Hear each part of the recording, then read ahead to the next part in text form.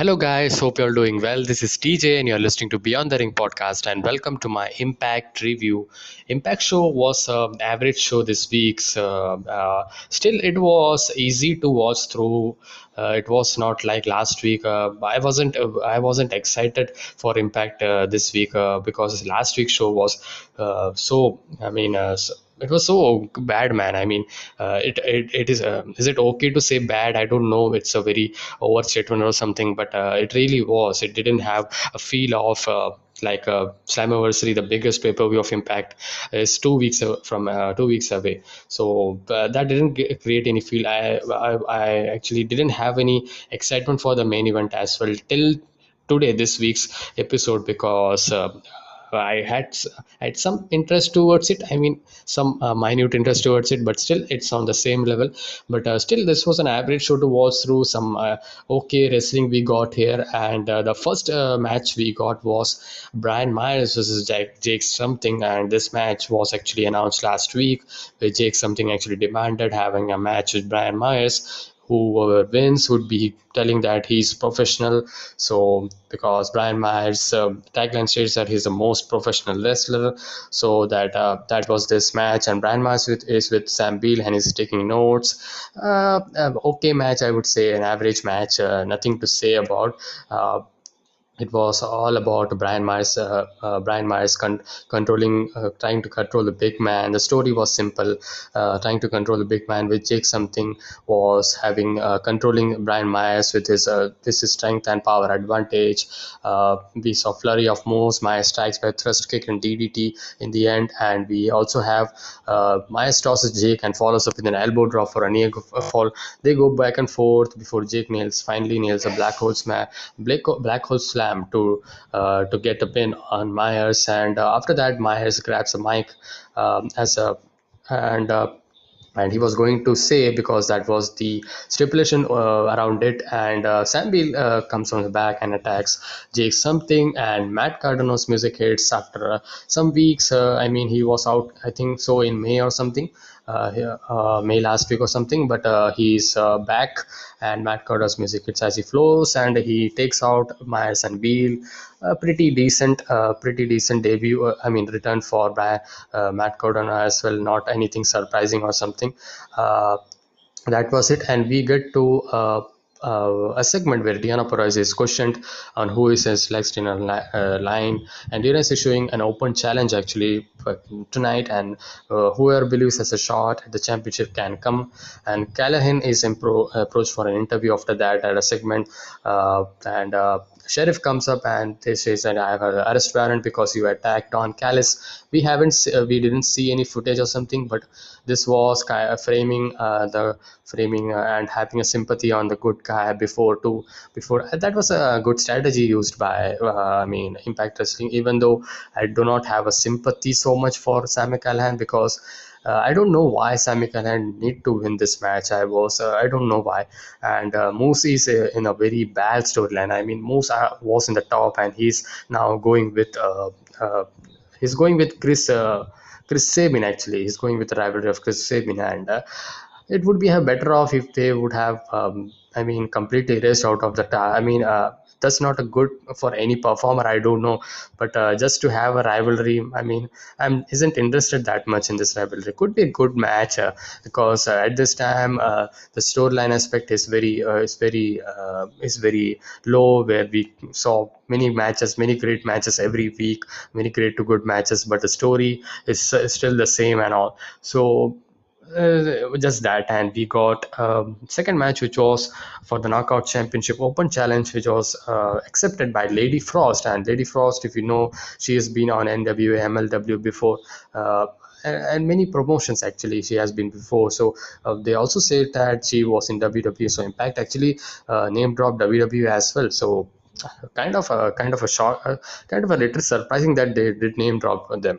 So Diana Purrazzo's Lady Frost, this was a simple work for Diana Purrazzo. Lady Frost had some offense on Diana Purrazzo, but Diana Purrazzo eventually gets a victory by her Fujiwara armbar, and she taps out. Lady Frost actually taps out, and that was it. I do want to see their match if Lady Frost is signing with Impact Wrestling or something. Maybe down the line, that would be a good match. Diana Perez or Lady Frost. I mean, I do see a very great chemistry, good chemistry between them actually, and I thought about that.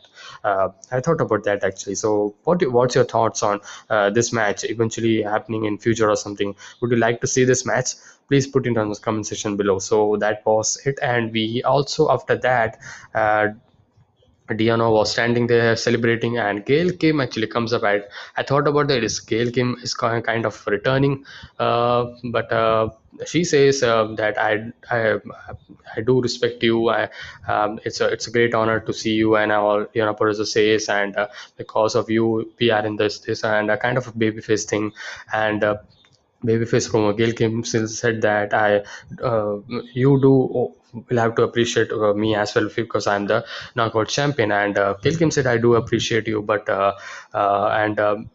and we had a discussion with Scott Demore, and I had a discussion with Scott Demore, and we are going to have a championship, knockout championship being defended at Slammiversary against a mystery opponent. And Diana Perez is shocked because she's not knowing who her opponent is, and that's kind of. And Gail Kim actually said, "This is not me because I've already retired and I already proved. I have nothing to prove."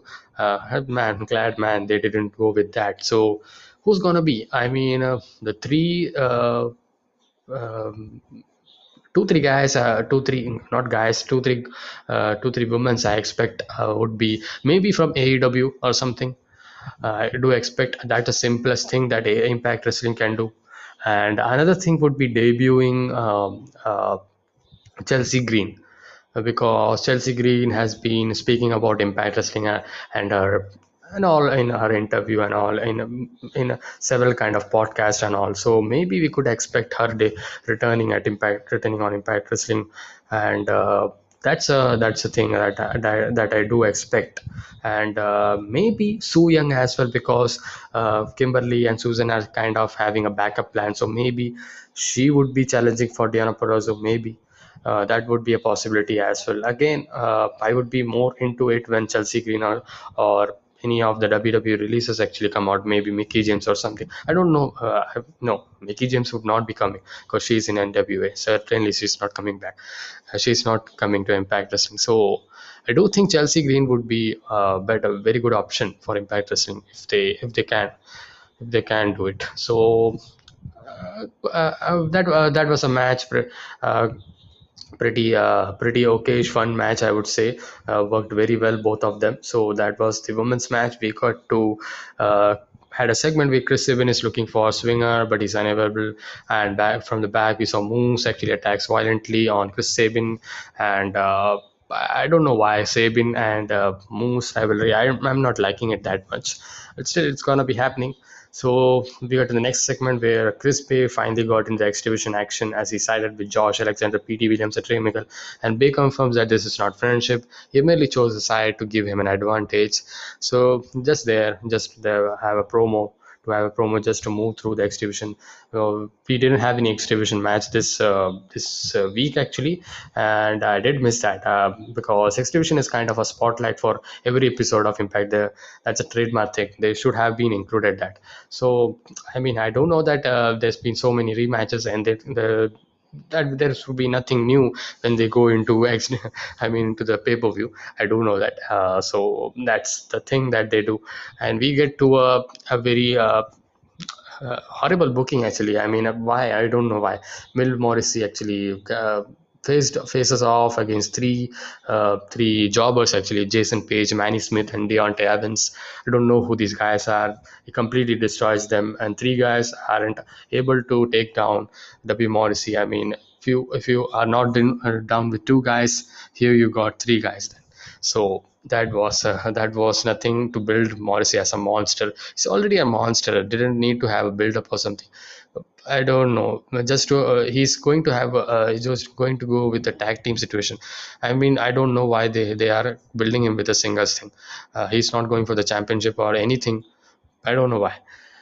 Bad booking there, I do think so. And we get to a tag team match between Susan and Kimberly versus Havoc and Rosemary. Another match that I wasn't interested with. I don't know why Susan and Kimberly's style of wrestling. I don't like that much.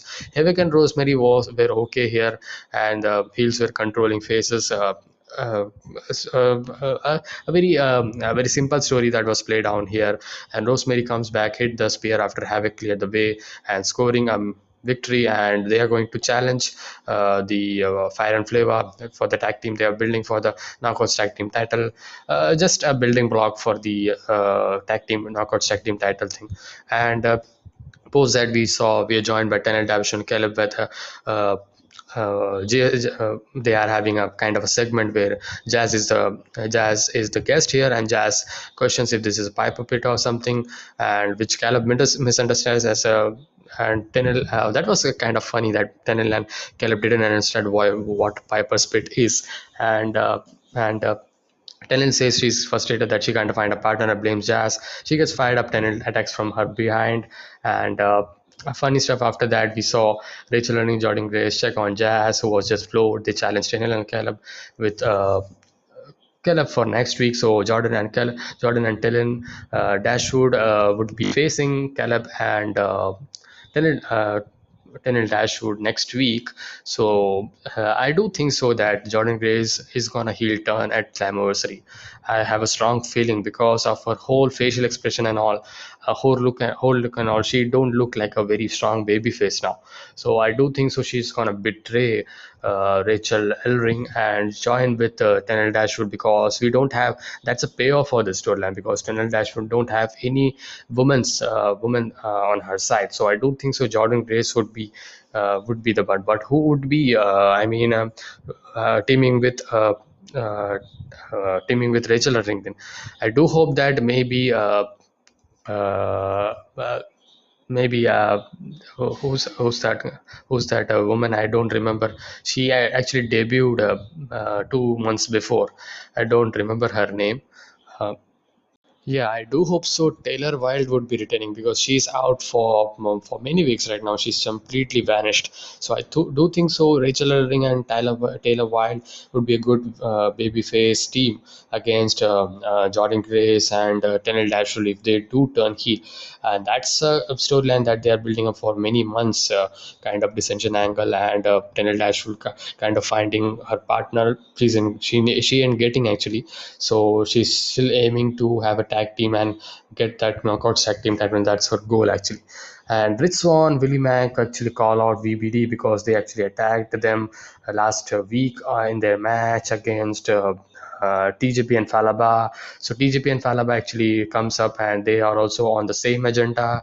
And Tommy Dreamer comes up, and they inform that a four-way book tag team knockouts. I mean, for the tag team championship actually is booked for Slammiversary. Swan, Deaner, Anderson, and TJP will face in a four-way after the commercial break. That was the match set up for tonight, he says. And fatal four-way: Carl Anderson versus Rich Swann versus TJP versus Deaner. So kind of a momentum match. Who's gonna have a momentum here? So this was a good match. I do